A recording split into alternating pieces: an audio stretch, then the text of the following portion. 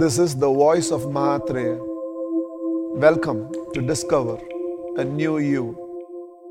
Wishing you most and more.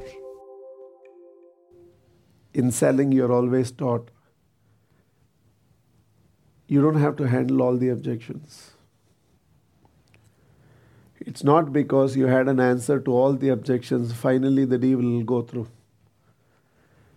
That you were able to address some of the key objections is more than enough for the deal to go through. In fact, when you try to justify every objection, you're only creating a mindset in the prospect. You're argumentative. It in fact hurts the ego of a prospect. Anything he says, but I have a problem with your delivery schedule, you give an answer. But aren't you priced a little high? You give an answer. But I heard from the market your quality is not necessary. You give an answer. In his mind, he has already decided you're not a very honest person. You're just argumentative in nature. You justify everything. Even if your answers are the truth. Because it's not about, we are not discussing truth here in negotiation. We are discussing ego. It's an ego warfare that's going on. So sometimes in order to make his ego feel good, you don't address an objection. Or sometimes you give in to an objection.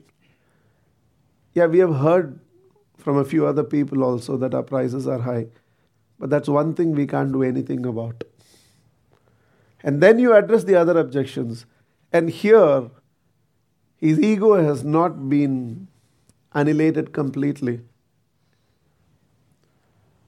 So you don't have to have an answer to every question.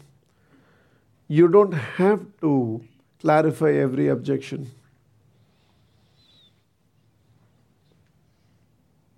When he starts liking certain things about my product, this one objection he has about this product, he will overlook and buy it. So in selling, you do not address all the objections. But you know that when the number of pluses he feels about our product or service is higher than a few minuses he feels about our product or service, the deal will still go through.